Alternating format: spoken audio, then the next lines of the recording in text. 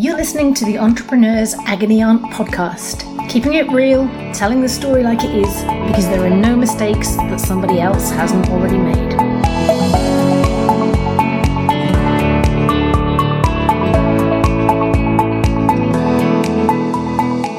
Hello, I'm Vicky Brock, and you're listening to the Entrepreneur Agony Aunt podcast. This week, I'm sitting on the Agony Aunt sofa on my own, not because I am completely friendless in the world, but because I am packed bags literally ready to go to Malawi to spend the next 2 weeks working with some incredible women entrepreneurs, and I wanted to get an episode or two uploaded before I go. Plus, I wanted to talk about the subject which rather lends itself to a solo rant, and that's money. More specifically, personal money. The stuff that you pay yourself or don't pay yourself. The stuff that never seems to be left at the end of the month in the business or in your home life. And the stuff that really has an intensely negative and stressful effect on an entrepreneur, on a business person, on a founder, to the extent that I see wonderfully talented people giving up the ability to carry on with their businesses because they simply can't carry on earning nothing any longer. And I think that's a real terrible shame. So I was due to record an episode this week with an accountant. We've actually had to reschedule it. And I'm going to steal one of the questions from that episode because I think this person asking this question sums it up very nicely. They ask, at what point do I get to stop being a starving entrepreneur? I'm the founder of an angel-backed company which is growing but not at break even yet. The business seems to have got used to me being the one who takes a low salary, pays for everything we do as a team, and I'm always been the first to give up my salary when required and the last to get rewarded. I'm actually starting to struggle financially at a personal level, which adds to my stress. But even more galling, I have multiple team members and directors who are paid significantly more than me, and I am starting to resent them. How do I go about bringing a bit more stability and fairness to my personal situation without my investors blocking it? Well, I mean, an incredibly tough question, one that I can absolutely relate to thoroughly, and I am sure many of the listeners and many of the founders and entrepreneurs that I work with can relate to as well. One of the things I see time and time again is the founders and the co-founding team of the startup working their backsides off for nothing for years. Personally, I go with the definition of entrepreneur as somebody that seizes opportunity and makes the most of it. And I see some of the most amazing, incredible, opportunistic entrepreneurs doing the most with the least amount. The people I'm going to work with in Malawi tomorrow are some amazing examples of that. I'm working with a woman who has introduced organic farming to her entire area. I'm working with a mad, crazy, cake-obsessed medical student whose cake business is now funding her through university. There's a person that has come up with a really market-appropriate sanitary product for the girls in the region. Very, very clever. And a product engineer that's come up with a backpack made of completely recycled plastic bags with a solar panel that lights up during the day and then heats and lights the house in the evening. Incredible. And all being done on nothing. So I'm not kind of trying to make in any way an excuse that if you don't have a lot of cash behind you, you can't be an entrepreneur. Very far from it. What I do feel very strongly is this whole myth of if you're not starving, if you're not financially putting others in your company ahead of yourself the entire time, you're somehow not a good leader. I think that is, forgive my expression, complete and utter bullshit. I think that is a myth that has been propagated by investors, propagated by advisors, propagated by the people that are happy to come into your business and earn 3 times as much as you do, but sure as hell don't like the idea of taking on any financial risk themselves. I think it's really, really, really wrong, and there is a hell of a lot of bad information as to what a founder or an entrepreneur should realistically expect to be paid or to take from their business. So with that rant underway, first and foremost, at what point do you, the founder, deserve, should, and actually have a responsibility to take a salary? When do you not take it? And what should that salary be pegged at? An accountant will help you with the basics, but my view is as soon as you can go 3 or 4 months paying yourself without then having to immediately stop again, do it. So if you've got a grant or investment coming in, do it. If you've got sufficient revenue, do it. Minimum wage is a start, but far better to factor in something approaching a market rate, even if you're paying yourself half the market rate or 2/3 of it.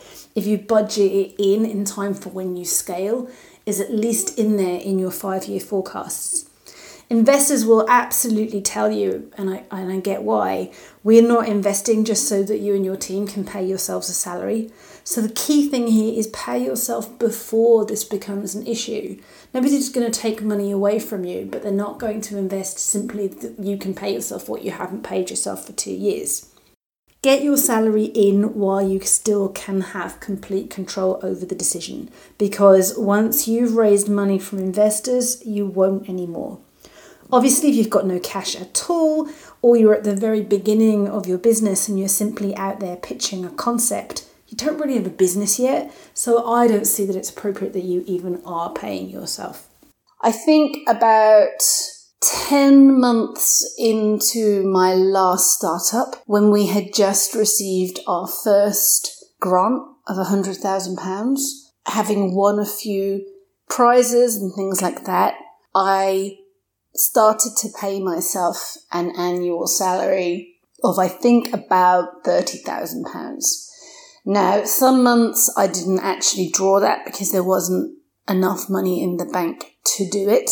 But the important thing was, from an accounting perspective, from a tax perspective, that money was there. As I looked at the financial viability of my business and planned that forward, there was money being accounted for as I looked at what our costs were, as I looked at what our run rate was and the finances that we needed, which realistically represented a manager salary of sorts. Over the next 5 years of that company, that salary went up to 40, and then I think perhaps by the end, £45,000. By the end, like the person asking that question, I was probably not in the top 5 or 6 salaries being paid out in that business, and that was a terrible mistake. It was a mistake of my own making. I'm not that motivated by money. I believed that I was giving an important signal to the business and to the workforce of my company that we were all in the same boat. So there was virtually no difference between my salary. We were all within, I would say, a £5,000 to £8,000 variance. There was very, very little difference between the lowest and the highest paid people working day to day. But what had happened was that I'd brought in expensive people. I'd brought in a CTO, I'd brought in a financial director.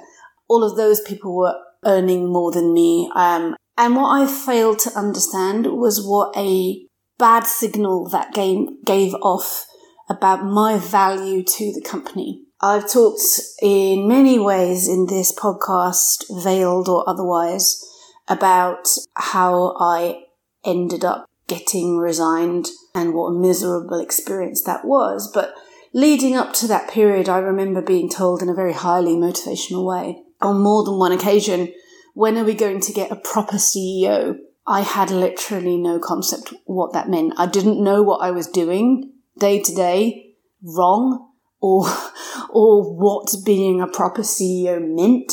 And very helpfully, the people asking me to be a proper CEO didn't have a lot of clue either on how to direct me on that. But the interesting thing was, after I resigned and after they went out to find a new CEO, the individual they were looking at, who had never been a CEO before, was being offered 3 times my salary, at least 3 times my salary. In undervaluing myself in terms of what I was paying myself so significantly and failing to move that as the company grew, I probably contributed very significantly to me no longer having that job, because I just didn't come across as an expensive, credible asset compared to perhaps one of my other more senior figures, without meaning to get myself into trouble, who I do not think in any way was worth the money that they were being paid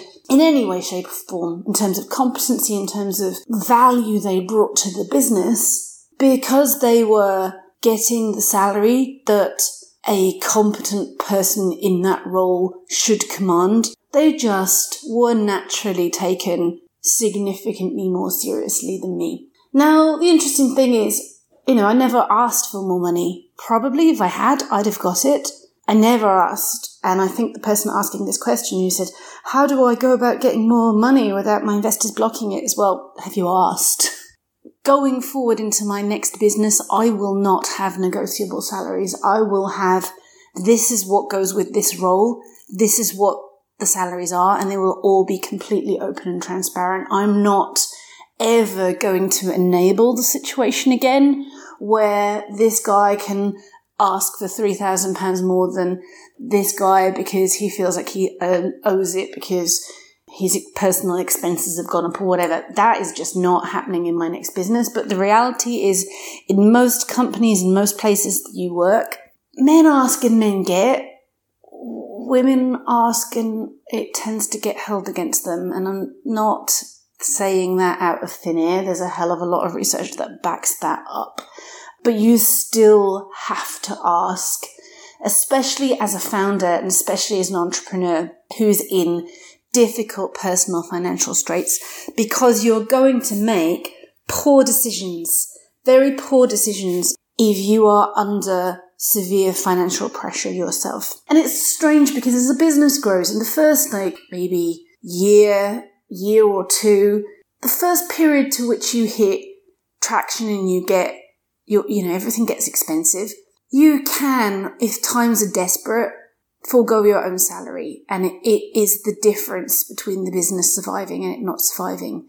I've put payroll on my credit card before now, and it's been the difference between the company surviving and the company not surviving. But there comes a point, I think for me it was when our monthly costs hit about £10,000 a month. Boy, they got significantly higher than that.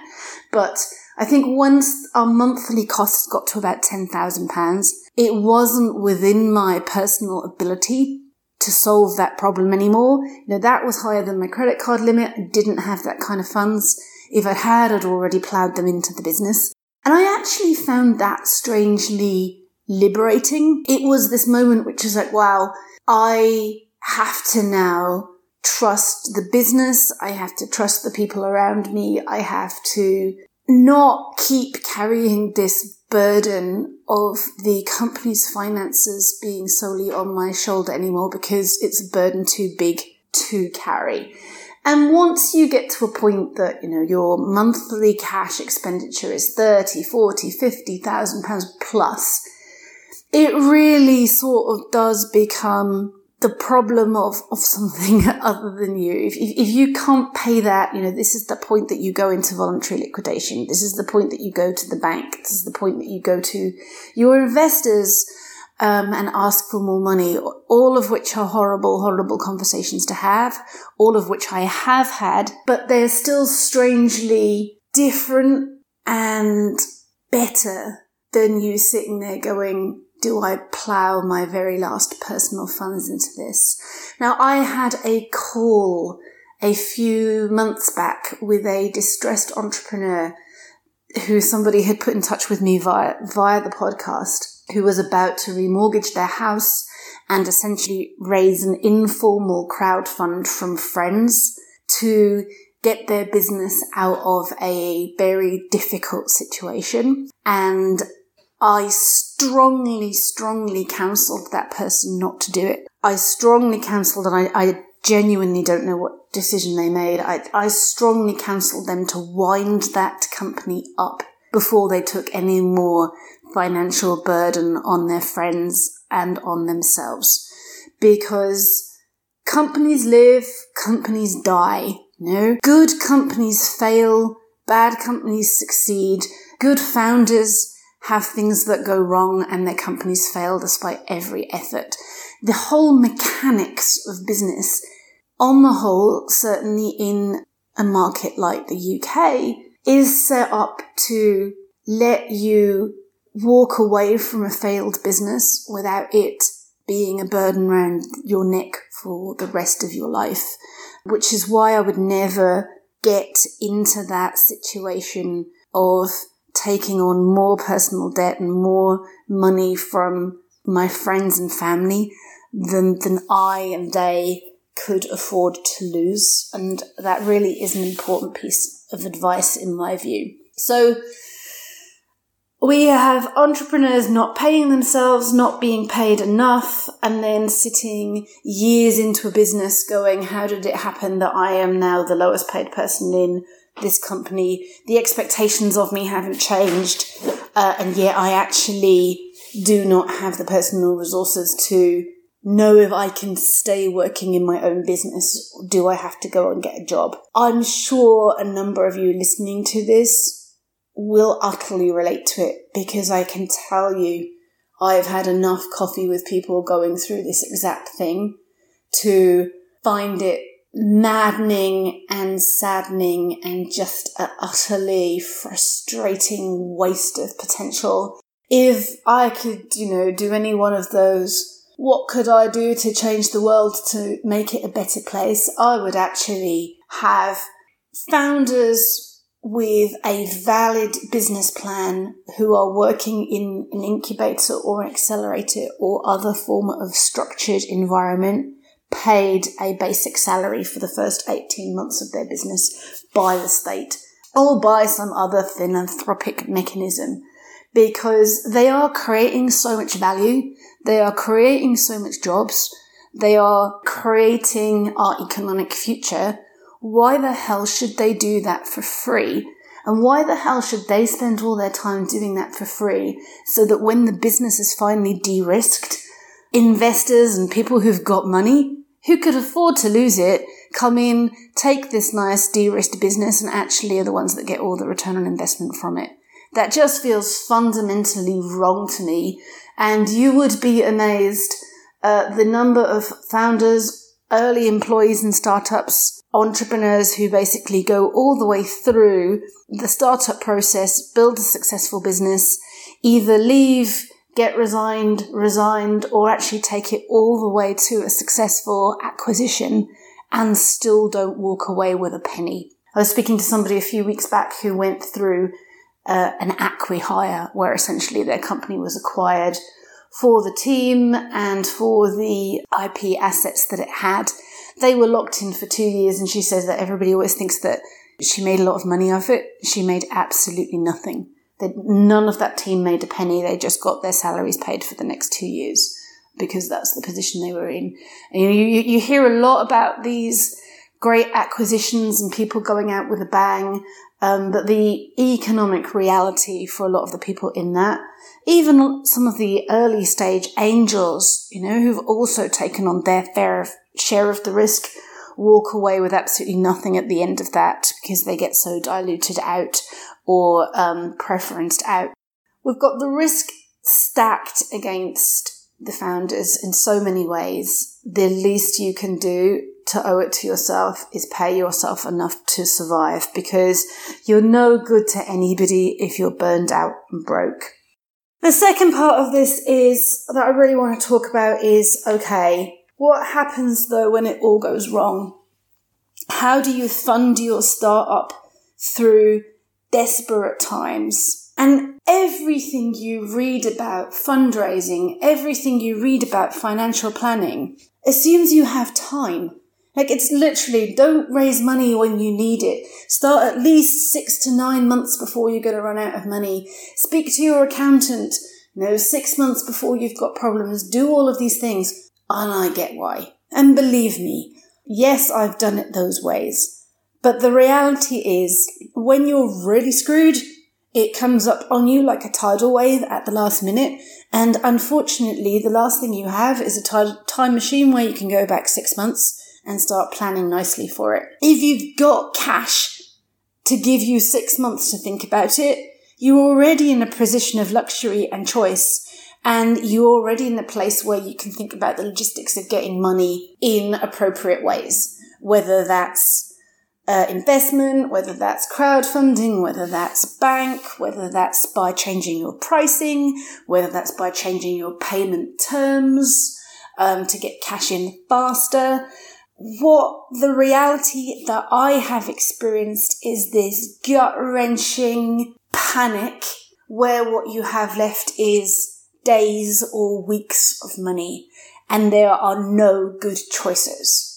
So Ben Horowitz writes about this in The Hard Things About Hard Things, which I absolutely love, and it's got a blog post on it called What's the Most Difficult CEO Skill? Managing Your Own Psychology. And it has this great quote, which is something along the lines of like, the job of a CEO is to spend their time choosing between horrible and cataclysmic choices. But the point he's making is that a lot of the time there are no good choices and you still have to do something. At the most stressful times, at the most desperate times, there are no good choices. There are no good choices that let you sleep well. There are no good choices where you get to save everybody's job. There may not even be good choices where you get to save your company. It's horrible. It feels like hell, but that is the reality of it. And however desperate it feels at the time, I can say this with the benefit of a year of relative calm since sort of parting the way with my last company, is however terrible it feels at the time, eventually it feels better. You move on eventually to the next one. But what are your choices when you're staring at the cliff? And I think that you have to be really, really brutally honest with yourself, with your team, but particularly with yourself. You have to ask yourself one question. Do I really have a business? Is pushing on really worth the cost? So what I mean by this is, look, if we can fix this, if we pay the price to get the money, whatever that is, whether that's giving up your own stake in the company, whether that's getting into debt, whether that's paying through the nose for short-term loans, or doubling down with investors who basically wipe out the first set of investors in the company, people that might be your friends. If you're going to do that, you need to know the business is worth saving. What I mean by is it worth saving? Do you really have a business? Do you have product market fit? Do the economics, the unit economics of the business make sense when this short-term financial problem goes away? Can you actually sell enough of what you need to sell for this business to be viable? Are there enough people in the world willing to buy it for this business to be viable? Are you really the people to deliver on this? Or you know what? Has some better qualified fast follower come behind you and is rightly going to take up the market? Which is hellish, which is really disappointing, but happens all the time. Only if you, in complete, harsh, cold reality, can justify to yourself and to your most skeptical friend and relative that the unit economics of your business make fundamental sense, and if it survives, it will thrive. Only in those situations is it worth actually going into desperation funding mode.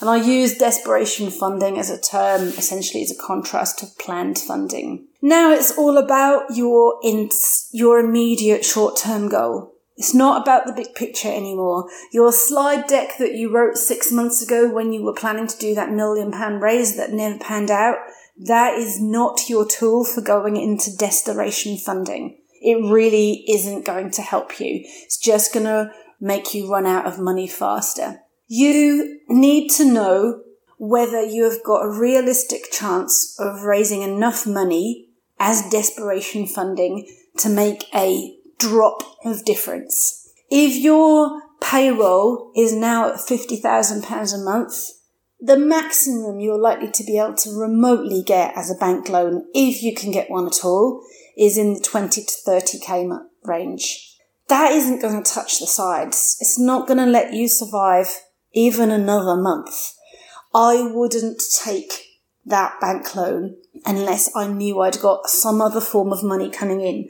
So I once took a £25,000 loan in exactly that position, actually, about a 50k payroll, some invoices out, but, tens of thousands rather than hundreds of thousands. But the reason that I took that loan, even though it didn't really touch the sides, is it bought me about 6 weeks, and I knew that in that 6 weeks I had got another grant coming in. I'd got another £100,000 grant coming in, and I had got, I think, a 6-month invoice coming in for a client. So the £25,000 loan on its own didn't fix the problem, but in combination of being a short-term gap because other finance was coming in, it worked. Now, this is the point where bankers get angry with me and go, you should have tried invoice financing or factoring. Invoice financing, you'll hear this mentioned quite often. That's a way where you can basically sell your unpaid invoices to the bank or to a factor who then gives you maybe 75% of the value of the invoice, 70 to 75% of the value of the invoice, and then they go away and collect the debt. The problem is that doesn't work with the type of business I had. If you're a SaaS business, you're selling software, you're selling IP, invoice financing is not available to you. If you sell a physical product, if you sell kettles and you've got a contract for 1,000 kettles and the kettles are made, you're just waiting for somebody to pay, invoicing finance will work there because the bank know that the kettles exist and they know that the clients exist. There's very, very little risk, and you can always not deliver the kettles if you don't get paid. Whereas software, it just doesn't work like that. So invoice financing, often touted as the great savior when you've got grants or you've got invoices coming up, doesn't work for a lot of businesses. Just be wary of that. I was in desperation finance mode and I was calling around left, right and centre to try to get invoice financing, couldn't get it. I also tried, whilst I was in the mode of desperation funding, to get crowd-funded loans. I think in the UK there's Funding Circle and bits and pieces like that. Again, we weren't eligible because you needed to be a more established business that had been profitable for 2 to 3 years to get access to that. Then really, what's your options? Number one, and don't hit me for this, sell something, sell anything. This is where you have got to put all of your energy into getting cash in any way, shape or form as a desperate last resort. Brutal debt collection. If anybody owes you money, every single person in your company needs to be on the phone handing that money in. All cash in the bank now.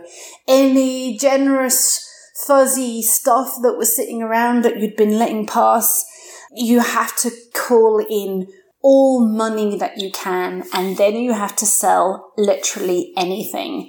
I don't care, frankly, if it's the furniture on eBay or if you're loaning your developers out. When I first started my last business, my first 2 developers, I bought from a company that was in desperate funding situation. They couldn't afford to keep all of their staff on. They would have had to let them go. I couldn't afford to employ them full time. So basically we came into an agreement where I bought 2 days of a week of their development team's capacity, and it actually worked really well. And that was them looking around and going, what can we sell? Hell, we're not selling enough product. We can't sell the furniture yet. We'll sell our people. That might be an option. And it sounds strange. It is actually doable, and it's not unprecedented. This is where you make decisions that come back to bite you on the backside later.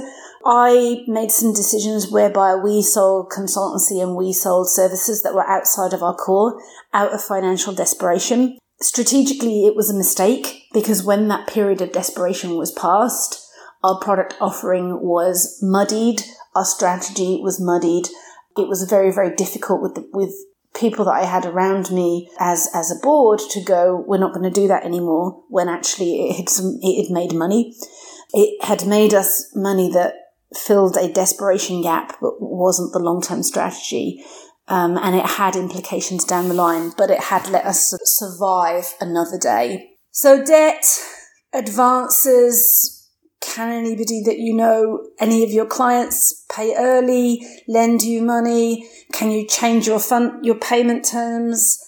I think the big one is then you come into the zone of asking for favours. So the first place to ask for favours in terms of, please can I have an emergency loan, a director's loan, emergency investment, is your existing board and your existing investors. If you have a board of directors and existing investors, your financial problems are their financial problems. In the case of the board of directors, quite literally, because they're on the hook as well as you. So if you do believe the business is viable, once you've been brutally honest with yourself and they believe the business is viable, this is the first place to look. Are they able to lend into the company as a director's loan and do so willingly? Are they able to reinvest? They may choose this moment to twist the knife in and double down on the terms, but that's where all your previous choices around investors and directors will come back to haunt or help you. The next place, the wider entrepreneurial community, the philanthropic and pay it forward ask. If there are people in your life who like you and believe in you, chances are there are people willing to help you survive this, as long as you ask them, that your ask is appropriate to the scale of their personal means and goodwill to actually be able to help you, and that you do absolutely everything within your power not to let them down, but to still ensure that they fully understand that there is a risk. As much as you need cash, what do you really need the cash for? Can you barter? Do you need equipment? Is there something that they can help you with in kind? For example, a former client of mine once paid for me to fly to New York to go and pitch at a big competition. I simply did not have the money in the company to pay for that. They bought me a ticket to go do that opportunity. I asked very directly, and I felt pathetic and a bit ashamed for asking, but they were happy and willing to help me, and we actually now have a really good, even better relationship than we ever have, and I look at that as a supportive thing. You randomly asking me for 10 grand via LinkedIn is not going to cut it, I'm afraid. Sorry to let you down, but making an important deal happen for somebody who I trust and that has consistently impressed me, taking some of the stuff over like I am to Malawi this week, absolutely, I can make that work. You do not have time to do formal fundraising. Don't plan a crowdfund. Don't try a grant application. Don't pin all your hopes on a pitch competition. Don't hire anybody, even a silver-tongued, hotshot salesperson with a legendary black book who says that they can solve all your problems in life. Don't go there, and don't spend the last of your cash on a lottery ticket or plan a robbery or do any other daft, illegal, harmful things.